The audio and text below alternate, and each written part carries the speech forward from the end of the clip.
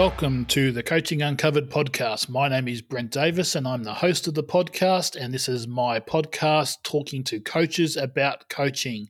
And today we have got Scotty Williams back again to talk to me. Thanks for coming in, Scotty.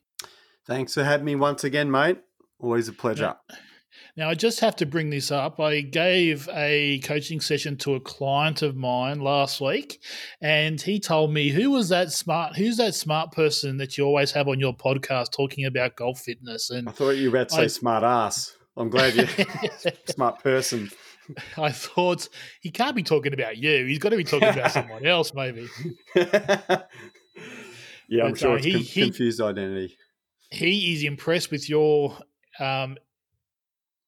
expertise and experience in this space, so that was pretty cool to hear from him. So we are getting some traction out there, which is really cool. No, that's nice to hear. I mean, we, as you know, mate, we enjoy talking about this stuff. So if other people can get something out of it, that's really great. It is. I keep telling people I don't really care how many people download the podcast because I'm just enjoying talking to different coaches about everything. So it's always pretty cool. Yeah, 100%. So I thought today that we would talk about periodization, which is something that doesn't come up a whole lot in golf, or in the past it probably hasn't. Probably getting more traction these days. But I thought we'd do a part 1 and a part 2 on this topic. So we get you in first on a part 1 and talk about periodization from a physical training perspective, and I'll get a golf coach in at some point. I'll probably get Pulowski in at some point in time. Get him back in, mate. Pull him out of off ball. And talk about it from a golf skills training perspective. But if I was to ask you that question up front, what is periodization to you? If you were asked to define what periodization was, how would you actually come at that question? Yeah, well, it's obviously a planned, organised way to force adaptation into a sport person or an athlete so that they can peak at the right time with improved performance. So I could have actually written a better description than that, but you put me on the spot. That's off the top of my head. But that's it's really built on the premise that if we structure practice and training in a certain way, we'll get a better result than if we just do the same thing the whole time. That's the premise, and it is true. And I've seen it myself, and knowing exactly which ways to program and adapt and organize your training is obviously, that's where they always say it's the art and science of coaching, the art and science of strength and conditioning as well. And it's can lead to some very interesting debates and discussions. But the fact is that I guess, pretty much all universally agree that there is a more optimal way to go about organizing our training so that the athlete is ready to perform better at the time. Yeah, I'm certainly on the same page, and I always like giving you little surprise questions. Can't give you too much heads up. No, that's always good. But yeah, I tend to think of it as creating a plan to perform at the highest possible standard at the appropriate time. Yeah, when it counts. That's where I tend to come from. So we've certainly got general ideas there on what periodization actually is. So if we asked you what the basics of periodization are, how would you come at that question? What are the basics? Yeah, well, so this is where, as we quickly discussed before we went on air here, there really is two different ways to kind of describe periodization. And, I always find myself kind of flipping back and forward and sort of trying to mesh the two, which is sort of the way we would train a sports person in terms of their skills practice and their competition, etc., which is when we talk about things like, general preparation phase, specific phase, pre-competition and competition phases. Whereas really from a physical perspective, when we're talking about strength and conditioning and the physical training of an athlete, we talk more about sort of, annual and macro and micro cycles, and obviously making sure that we peak and taper at the right time. So I tend to come at it more from the perspective of what's actually happening inside the body with its adaptation, and the response to training is probably more where I'm at, because obviously what we're trying to do is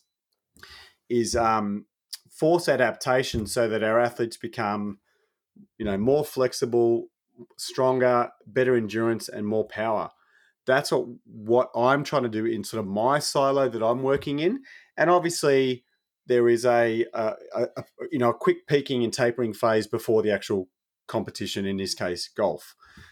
So it's really a case of how much time have I got to work with the athlete before they need to perform at their best again, and then I sort of need to shrink everything down. I guess that's where things get a bit more complex in a sport like golf that doesn't have your typical, even a team sport is. So obviously most of this has come from training Olympic athletes where you've got a 4-year cycle with annual cycles that might have a world championships or a national championships and then focusing towards the Olympics. It's then been borrowed by team sport where you have, a pre-season, a season, a finals campaign, and then an off-season. And so a lot of sports operate that way. But then you get golf where you go, well, we kind of pretend that we have that, but really that's not how it plays out at all. And we end up having these little micro cycles and macro cycles that are all squished in different, 3 weeks here, 7 weeks, 2 weeks, 4 weeks, 5 weeks. What do we do? So that it becomes quite complex in the sport of golf. But I guess that's going to be Nick's problem. If you speak to you and Nick can discuss that on another day. So I could probably talk more about the way I see it from my perspective and try and almost look at it more from an ideal world scenario before we start having to water it down for golf, which we often do. Well, I'm keen to come back to that point you made about single peak sports versus golf, where it is a fairly consistent calendar of and if you're going to argue, even the tour players are trying to peak for, say, 4 or 5 tournaments per year, as opposed to just heading for that grand final or those championships things. But talk me through the different cycles that you spoke about just then before. So, what cycles are involved in a periodized plan? Yeah, so so typically with cycles, we'd be looking at, so obviously an Olympic cycle would be a 4-year cycle, and now strangely, golf is actually sort of in that now. So being an Olympic sport, the annual cycle is, as it sounds, it's a 12-month cycle. A macro cycle is anywhere from sort of 1 to maybe 3 months. And so when we talk about a cycle, it's basically the point at which theoretically the regime would repeat itself. So if you've got 5 training sessions a week, and that's your micro cycle. Often a micro cycle matches up with a week, but it could be 10 days or 2 weeks. But a micro cycle is basically what you do, and then you're going to do it again next week. So if you train Monday, Tuesday, Thursday, Friday, let's just say, and then you're going to repeat that again next week, that's your micro cycle. And then your nano cycle could be a 1, maybe even 2 or 3 day cycle within that. So the only way that any of that really makes any sense is when you're trying to look at what's actually happening with adaptation. So I tend to look at periodization with 3 basic broad principles, and that is adaptation response and the need for progressive overload, because if your body's adapted and you train it exactly the same next week, you're going to get a diminishing return because your body's already adapted to that. So if you can run 3 kilometers but you find it challenging, the second week it's not quite as hard. The third week it might be quite easy. You need to go a bit further or faster or whatever. The second principle is transference. So that is one physical capacity transferring to another. And because that exists and we get these triangular relationships between, say, for example, hypertrophy, which is increasing your muscle mass, strength, and speed, we can actually augment that and use that triangular relationship to make our training a bit more bang for our buck. The third one is timing and planning. So basically, knowing those 2 principles before, adaptation response and the transference of different capacities, we can then time and plan everything so that we maximize what actually occurs within the human body. That's what we're actually trying to do from a physical perspective. Okay, that's really cool. So let's come at it from a single peak sport to start with. So we've got, we're in Victoria. Let's talk about Australian rules football. So you've got these people that are coming at it with the goal to do a preseason, play the season, and peak for the grand final. So how would they set up their training in the first part of that training program? Yeah, so obviously, it's varied over the years, because probably 10 to 15 years ago, 15 to 20 years ago, when this stuff was really coming into vogue, it was often that the athletes wouldn't touch the football for the first 6 to 8 weeks. And what they realized is that they were perhaps creating superior athletes that had no skill. So, they've sort of learnt that they need to, even in quite a physiological sport like football, there's still so much skill involved that they've got to make sure that they're working on skill concurrently, which is obviously what we'd need to do in golf as well. But typically it's a lot more physiological. They're going to be challenging endurance and strength initially. Now, yeah, I've kind of organized my thoughts around this to try and sort of almost I reverse engineer it. You asked me this question, I'm thinking that's sort of the outcome, but really what we need to understand is that so with transference, there's this principle called the residual training effect. Do you know what that is?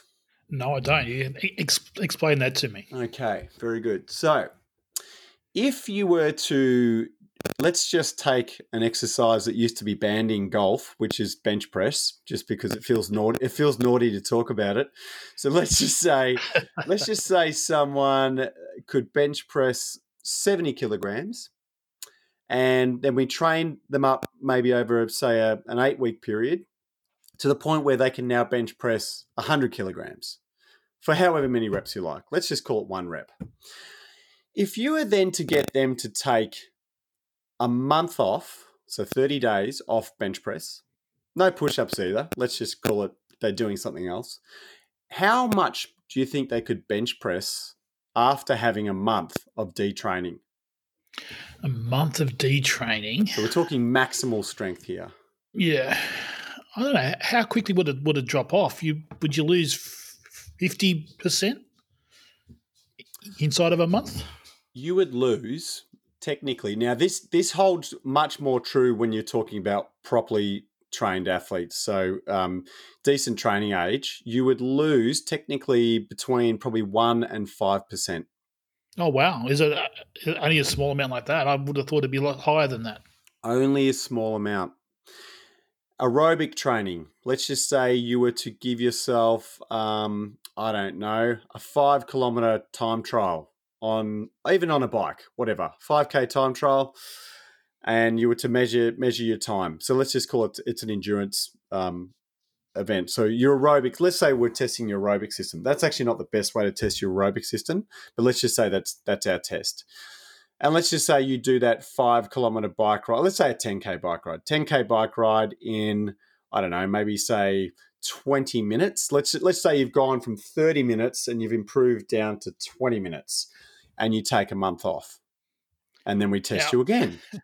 Now, based on my personal experience in this space, I'm going to go higher on this one again, because I think that you lose this conditioning easier than you would lose strength conditioning. So I'm going to go, you said 2 to 3% earlier on. I'm going to go with 10 to 15% in the cardio space. Okay, yeah. So you've trimmed it down a bit here, definitely getting closer.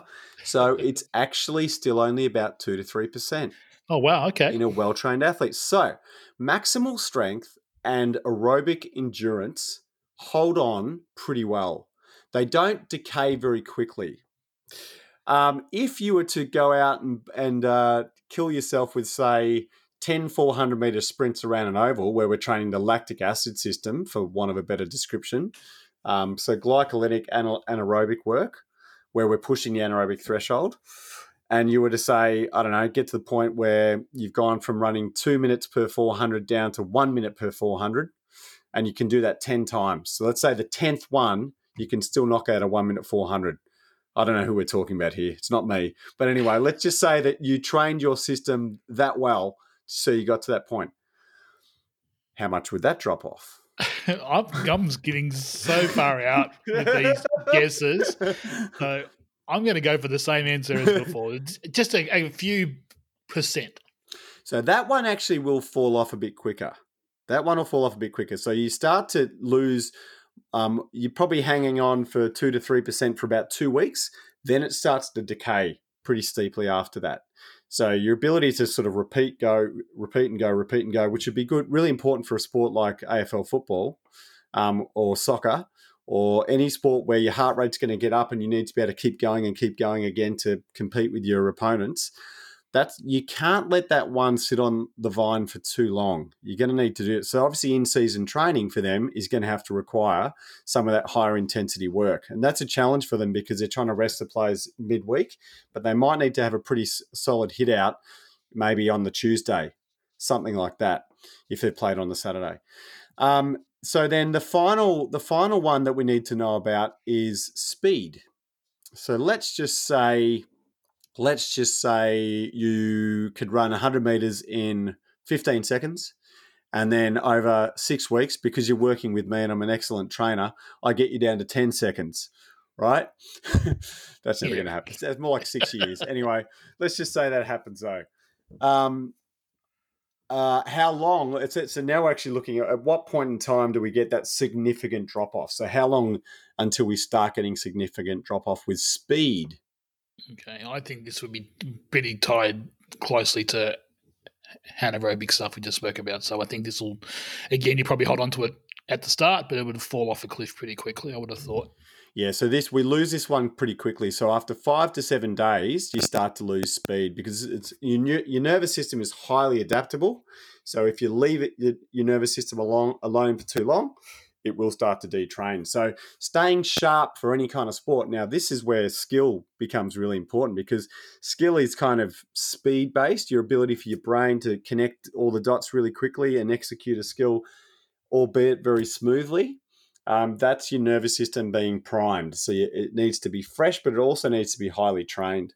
So knowing that we have those capacities and that they decay at different rates, that's where we can form our pre-season training around doing some really good foundational work, which is maximal strength and endurance. And then as we get closer to the competition, we can sharpen up with some more speed work. It also happens that biomechanically it's a sounder way to go, where we create that stable base and then we speed it up and make sure that the skill actually holds together. So that it makes sense from that perspective. But essentially, we need to be doing the speed work closer to the actual session because you need to be sharp for performance. And we can't, if we've done speed work 3 months ago and then we haven't touched it, it's almost like you never did it. Exactly. Yeah. So we layer our capacities in that order for various reasons, both biomechanical, but also sort of energy system, and basically, I guess, effectively mostly coming down to that residual training effect. So it certainly makes common sense as well. So again, it's about setting the foundations in place early on for the correct areas, and then continuing to build on those as you go along. But again, you have to have that sports science understanding of what drops off and when, and how you can keep certain areas going by doing certain types of training. But there's other areas that you have to hit continuously throughout the year so you don't lose it. That's exactly right. Now, some of this doesn't necessarily get to come to fruition if we're working with lowly trained athletes, because obviously if you're sort of saying, well, I want to smash them with endurance work and maximal strength work, and it's their first year of training, well, that's going to have to look different again because we're going to need to have to build them up from a lower level. So our maximal strength training isn't actually going to probably occur until year 2. And then you can get athletes that have been injured, or perhaps they've got a couple of training years under their belt, but then they've let themselves go to seed because all they're doing is competing. And so you're not necessarily working with that athlete again in year 3 or 4. So, this is all great on paper, but only with athletes that are actually upkeeping their training. And that gives me a few other questions to come to mind, but I'm going to cover off on some of those a bit later on because I think we can talk about how we deal with people training skills when they're working on heavy physical loads as well, because that can obviously play a fairly big impact on how well they can perform the skill when they're working hard in the gym at the same time. Certainly a challenging space to be involved with. Absolutely. So once you've set that base, you've gone through that first kind of phase, you start to move into some early competition. So if again for that single peak sport, how does the training change? So do we just try and keep those standard levels the same, or are we still trying to increase them as we go through into the season, or how does that actually change that training now?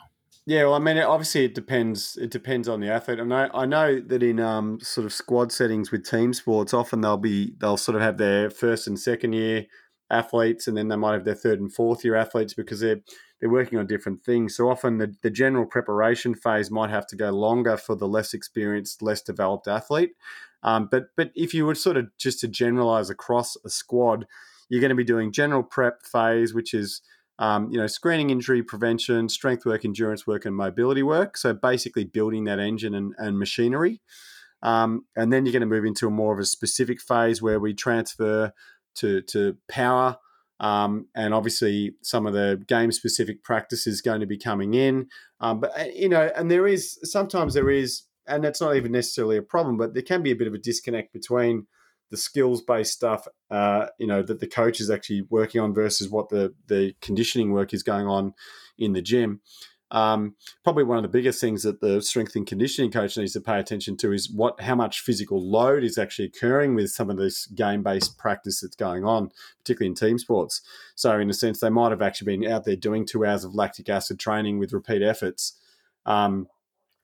That need not be your same session that you do later in the afternoon or in the morning, for example. So that's probably one of the biggest, and that's where obviously we've talked about load monitoring before, where that comes into use. So, but generally there tends to be more of a move towards power training, and getting a little bit more specific with the movements. So exercise selection can definitely change from a strength and conditioning point of view, just to support the athlete, and getting a little bit more biomechanical with what we do.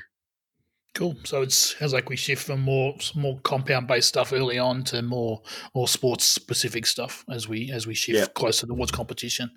Yep. Makes sense. Makes lots of sense. I'll come back to the monitoring athletes because I heard a good podcast from the Whoop Band guys the other day about this topic. So I thought that was perfect timing coming into our chat. Have we got our sponsorship yet? No, we haven't yet. I actually heard from the guy that actually came up with the Whoop Band.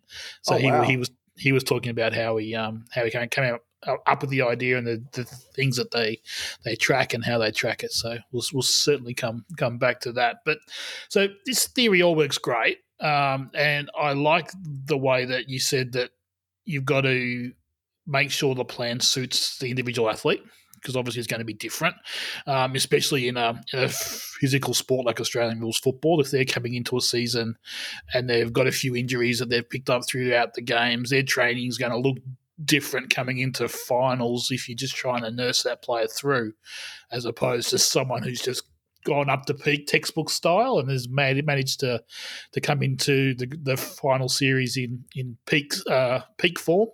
Yeah. So that's obviously important as well. How do we do this stuff in golf? Because golf's a different beast. You're coming at it if we come at it from a tour player's point of view, that's probably is where you would apply this type of training in a full-on setting, in a tour player setting. They're trying to peak for 4, 5, 6 tournaments per year, maybe, that are spread out across a 12-month period. How do we do this in a golf setting? So how do you tweak this stuff for those golfers coming to you for this type of training? Yeah. So if we were to look at so what I've settled on myself probably in the last 5 years working with competitive golfers is that, let's just say we have our 4 phases. So we've got our general prep phase where we're doing our screening, injury prevention, strength and endurance work. We have our specific phase where we're getting more specific to the golf swing and we're going to be training some extra power. Then we have our pre-competition optimization, realization, where we're doing some speed work because we need to sharpen that nervous system up with a little taper at the end to make sure that they freshen up and that they're actually fully recovered. And then we have our competition week, which is basically where we, hopefully get a set plan that's slightly adaptable and flexible, but assuming that the travel day is on the Monday, Tuesday, so the Monday night is an opportunity to do our maintenance work. That training can also sort of offset the negatives of actual travel. So we sort of have our 4 different phases. And so what I would tend to do, because it really isn't ideal, but I've made peace with it. Because my number one frustration is training high level golfers that year on year have not actually physically improved. I can't stand it. There's way too much acceptance of it. And whereas I say their numbers should be going up. Now, if their setbacks are injury, that's just another challenge that needs to be taken head on as well. And if it's not recovering too much well enough, we can hit that as well. And we've talked about all these things before. So my thing is, if they're not improving 10 to 15% a year, what are they doing? Not the right stuff. So in needing to sort of milk that 10 to 15% out of the system that's not ideal, I basically shrink down those 4 phases to fit the gap.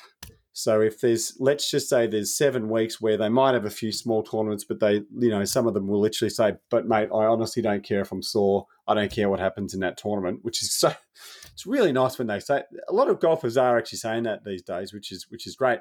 And sometimes they'll actually, during this sort of heavier training phase, they'll actually rip out a win.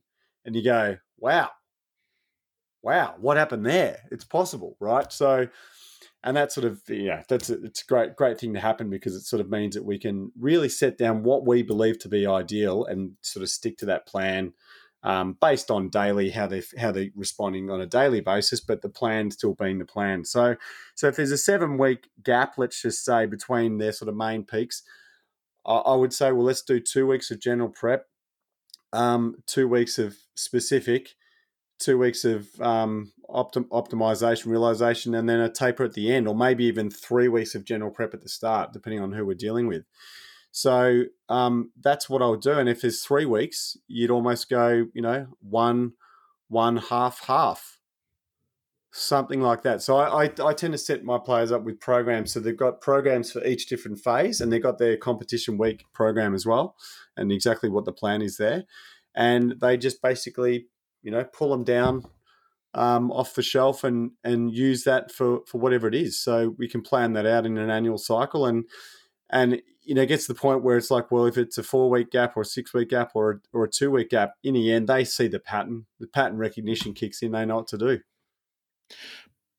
Based on the fact that earlier you said we don't lose those foundations as quickly as we lose some of the other stuff, if you've got, as you said, say a 3 or 4 week gap between big tournaments that they're trying to peak for, would you not go all the way back to general preparation sometimes?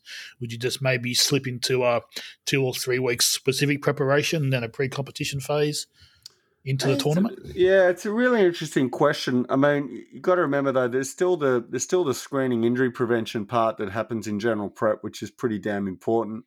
So no, I tend to think that inching forward is better than sprinting forward and then falling backwards sometimes.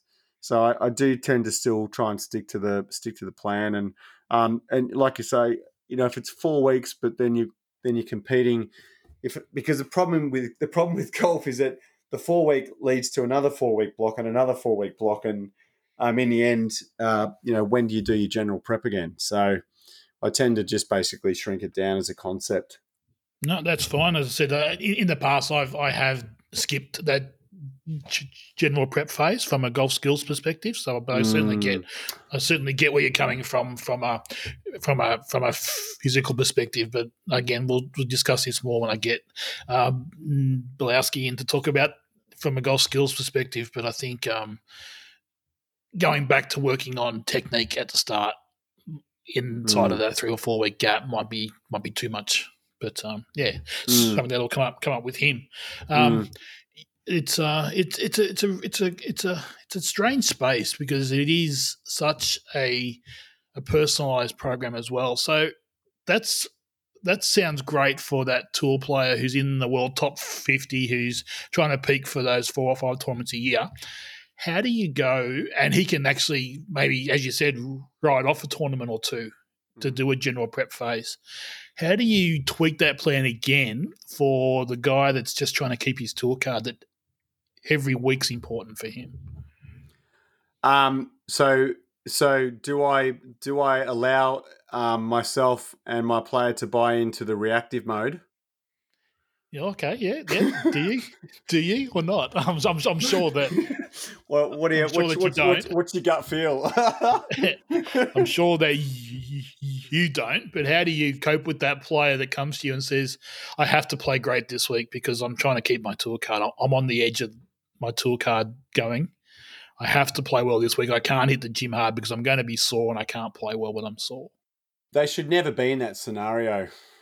They just shouldn't be in that scenario. I mean, it would be odd because the only way that would occur would be if someone's basically on the bubble with 2 months to go, and then they start working with me for the first time. So to be honest, what I would do is I would basically write it out with them, of course, and just give them the quick fixes. And basically, most of that's going to be around, like if I have 2 hours to work with a player, and this has happened many times, and they're that tour player. In fact, I have had players exactly use those words to me as well, where they've had a little bit of status and they need to make every post a winner.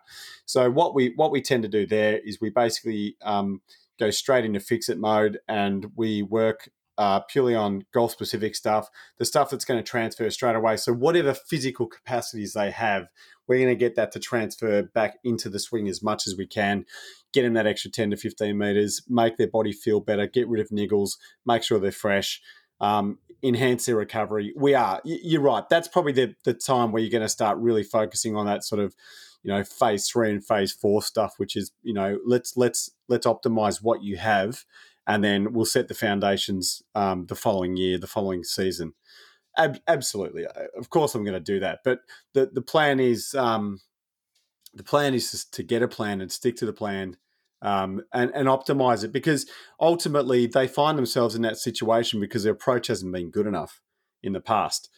So again, I still say if you've got that player that's on the bubble and they're there for a reason, then what we really need to do with that player is make damn sure that over the next 3 or 4 years they improve by 10 to 15%, because there's a damn good chance that they haven't improved by 10 to 15% over the previous 3 to 4 years. And that's why they find themselves where they are. Now, that's a generalization, because sometimes you can be just lucky enough to get onto a tour, get a card. It's your first time on that tour. I mean, we can't give anyone a hard time for that. It's a pretty good effort, and it's a steep learning curve. So, certainly if people are in panic mode, you've got to help them through. Yeah, no, I completely agree. I gradually talk them down off the ledge once the season's over. But, yeah. So how long can you keep that peak for? So you've got that peak. Is it a single week thing? Is it a 4-week thing? Is it a... How long can you hold that peak for? For some weird reason, I think it's about 3 weeks. Yeah. It just seems to be about 3 weeks. If someone's playing well, it tends to be for about that amount of time. And then, there's just some of the foundations slip a little bit. I mean, it could just be the game itself. Just, it could be psychological. It could be a few bad shots. Could be a few bad nights' sleep. It could be a bad travel, a challenging travel situation or whatever that might knock them off their perch. But for some reason that they can ride that confidence for a while, can't they? And, if someone plays well one week, I'll tell you, if you're a betting man, you jump on them the next week. Yeah. If the bookie hasn't already. So. And again, that probably just highlights how good Tiger was, for example. If he goes out on tour and wins 12 tournaments for the year, and you're saying you can only hold that peak maybe 2 or 3 times per year for a couple of weeks at a time, for him to win that many times throughout a season is pretty impressive, and shows that how good he actually was, or still is, arguably. I don't know that you can only peak 2 or 3 times a year. Actually, I'm not. I think here's the thing. I reckon if I had, this is on the fly, but I reckon every solid proper year of structured training and practice you put in, you possibly add an extra peak that you can achieve. Because once the foundations are in place, it takes roughly this is what I see in physical training. It takes roughly twice the time and effort to build a capacity than it does to maintain a capacity. So once you get that sort of 4 or 5 years of really good quality foundational training from a skill acquisition point of view as well, I think you earn the right to actually do more maintenance work and maintain where you are. Hence, you buy yourself several more peaks a year. How long each peak can go for seems to be about 3 weeks. And there was a study on that showed that actually. Yeah. But I think if the foundations become really, really strong, you can go back to the well a few more times with just a bit of maintenance work. Makes sense. Makes sense. So, what are the common things that people screw up in this space if they're trying to start a periodized plan, and how do they screw it up? How does the average person, essentially just screw it up? Good. It's a good question.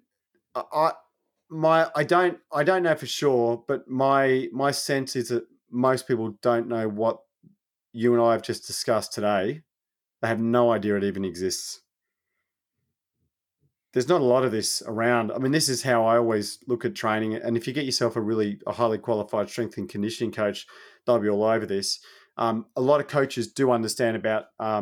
Certainly, you'll get good periodization with coaching and practice the regimes. You guys are really sharp on this stuff now, but I think until you engage properly in a structured training program, this stuff is a little bit irrelevant because you're just not doing enough stuff to actually make it worthwhile. So if your concept is just doing a little bit of mobility and a little bit of and jumping on the treadmill or on the bike for a bit of endurance work, and that's the extent to which you think you need to train, then this stuff doesn't really get a look in.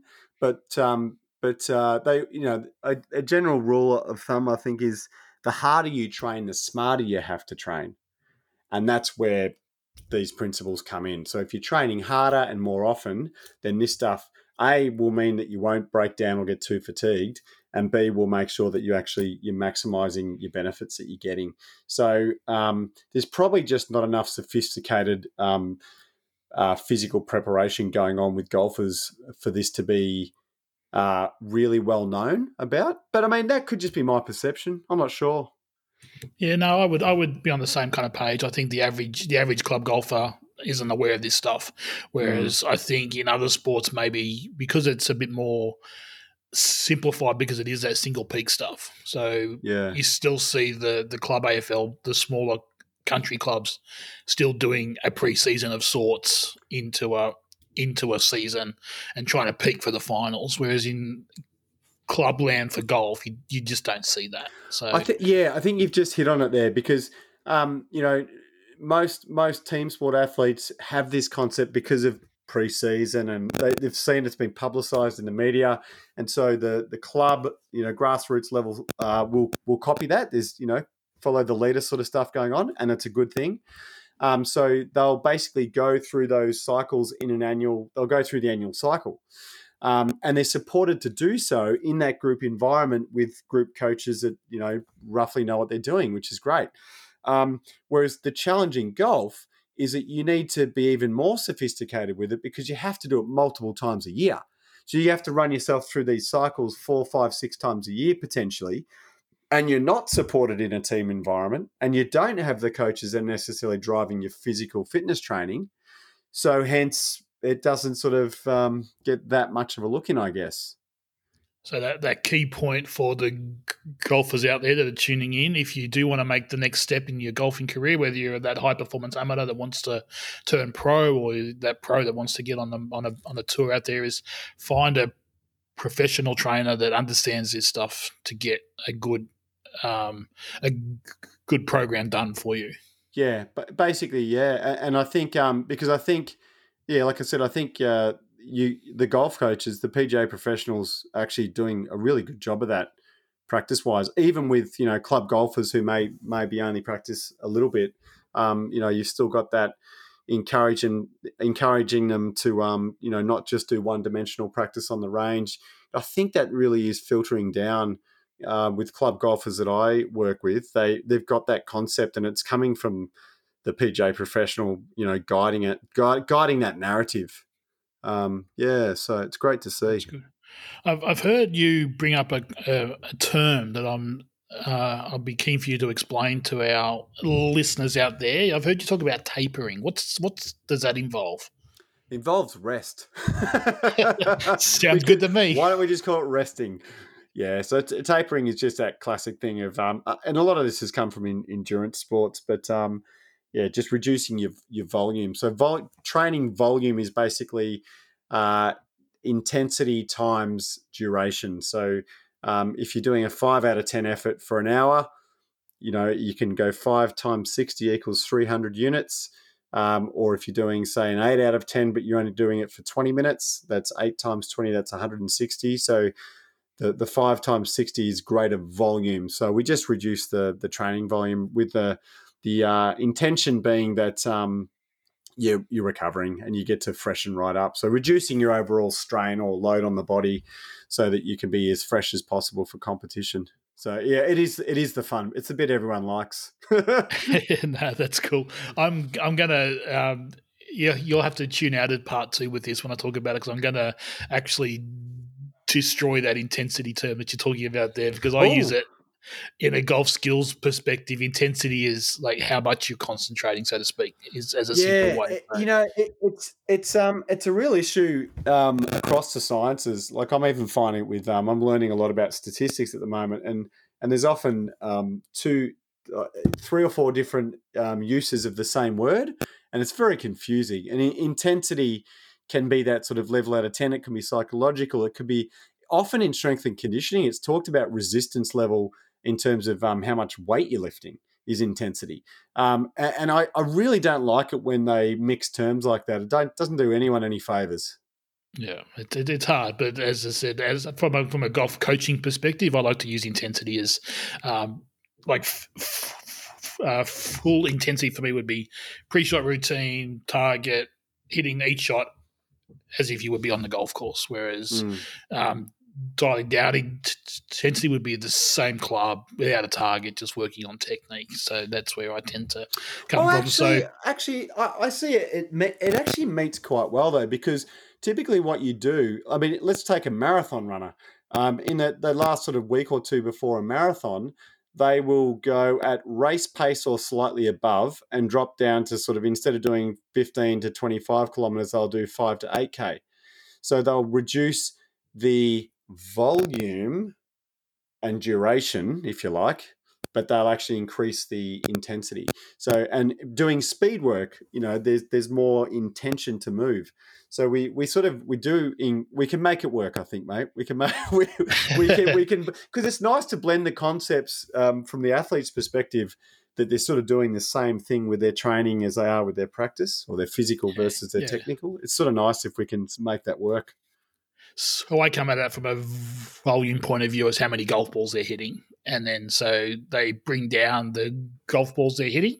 So if you're doing standard technique-based training, you might be hitting 40 or 50 balls per hour. Yeah. Whereas if you're using full pre-shot routine, that might drop to 20 balls per hour, but you're actually preparing the shot as you would on a golf course. So that's where I tend to come at it. Yes. So therefore, that's why I created a new word, which is called, well, it's not my word, density. So density of training would be your shots per hour. And density of training occurs with strength and conditioning in terms of reducing your rest intervals and getting more work done in a shorter period of time. So, yeah. Because you would say, cool. That's right, because you would say that intensity would increase with less shots per hour. We've had this before. Yeah, that's right. Yep. I like it. So that's cool. Mate, I think I covered all my questions that I had about periodization. Did you have anything that you had to add still that I haven't covered off on? I think we've covered everything. I think I'm ready to taper, actually. Yeah, sounds good to me. Again, Scotty, thank you so much for coming in and chatting to me today. We would appreciate you guys hitting us up on the social media platforms to share your ideas on the podcast and what topics you want to hear from. So you can find Coaching Uncovered podcast on Twitter at Coaching Pod, and you can find it on Facebook and Instagram at Coaching Uncovered. And you should find that with a quick little search. And also you can put put yourself into the Golf Performance Science Facebook group, and Scotty will add you there. So if you search for Golf Performance Science on Facebook, you will find the group. Thank you. You can come in there and share the conversations that we have on the podcast in there with a pretty cool group of golfers. So thanks again, Scotty, and everyone out there. Have a great day, and we'll catch up soon.